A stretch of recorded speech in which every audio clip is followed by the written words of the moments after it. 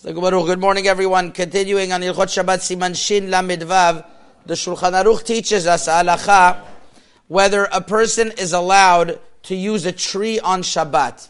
And here we have a halacha that people aren't so aware of, and it's based on the Gemara Masechet Eruvin Daf Kuf, that a person doesn't climb on a tree on Shabbat, because as a person shouldn't be climbing on trees, and once he gets there, he needs to use, maybe use something to climb or not. He might come and break off a branch. He might need a fruit. Anytime using a tree on Shabbat, there's a prohibition of shigzera sheyema levitlosh, to a point that if he went up on purpose, there is a penalty that he's not able to go down. So, where are you going to find somebody who went up and then says, I want to do teshuvah, he went up on purpose and don't want to do teshuvah, and they can't go down? I don't know if that's so common, but that is to the point that Chachamim were careful about it. So here, there's a famous statement from the Matei Yehuda, Rabbi Yehuda Ayash, one of the great Algerian Rabbanim, who writes in Siman Shin Lamed Vav that they made a special takana in their city. He says, I heard that there are people who tie a rope on a high tree and they put little children to swing. And they move them back and forth. He's writing this in the time of the Chida he lived. So that is around 250 years ago. And they call this an Aravi Shiata. So he says this is something that is forbidden for many reasons. Number one, you have to make knots in order to tie on the rope. Okay, so let's say you get out of the problem of knots. But number two, you are using the tree on Shabbat. And you're not allowed to use a tree on Shabbat. And also you're breaking branches in the process. So he says there are a few problems with doing this, and therefore he makes an announcement that it's incumbent upon the leaders of the city to fix this and to make sure that there is no swings made from ropes on trees on Shabbat. However, in the end of Siman Shin Lamed Vav, the Shulchan Aruch brings that although you're not allowed to use a tree, you're allowed to use the concept called tzidei tzdadim.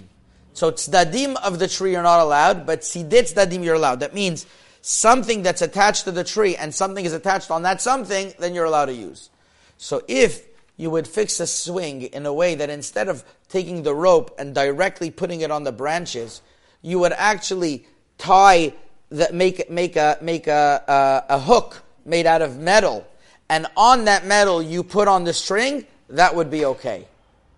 And so too, Rav Ben Zion Abba Shaul in Or L'Tzion Chelek Bet discusses also what would be if a person is going to have lines to dry the clothespin lines to dry your clothes. How do you call those lines? The drying clothespin lines. So, escapes my memory. So either way, so Rav Ben Zion Abba Shaul writes in Chelek Bet Perek Lamed Chet in the Tshuva Aleph that if you have something like a screw or a hook that's attached to the tree, and on that you put the little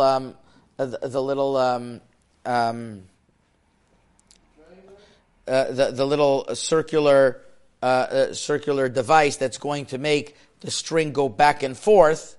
So there, since you have that's attached, so you're allowed to move the string back and forth.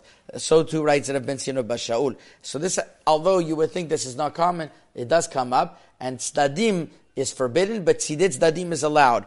And therefore also, you have to be careful if your talit, you shouldn't hang it up on a tree. If by mistake you did hang it, you were walking and it got caught in a tree, so then the Shevet HaLevi Chelek Zayin Siman Mem Dalet says you're allowed to take it off because it was against what you wanted. It's not called that you're using a tree. But you're not allowed to hang your talit on a tree on Shabbat. A hammock as well. If a hammock is tied to a device like a hook, and the hammock is tied on the hook, then it's okay. But having a hammock that's directly on a tree is not allowed on Shabbat. You're going to have to switch that hammock in order to fix it to make Shabbat useful. Chazak u'baruch.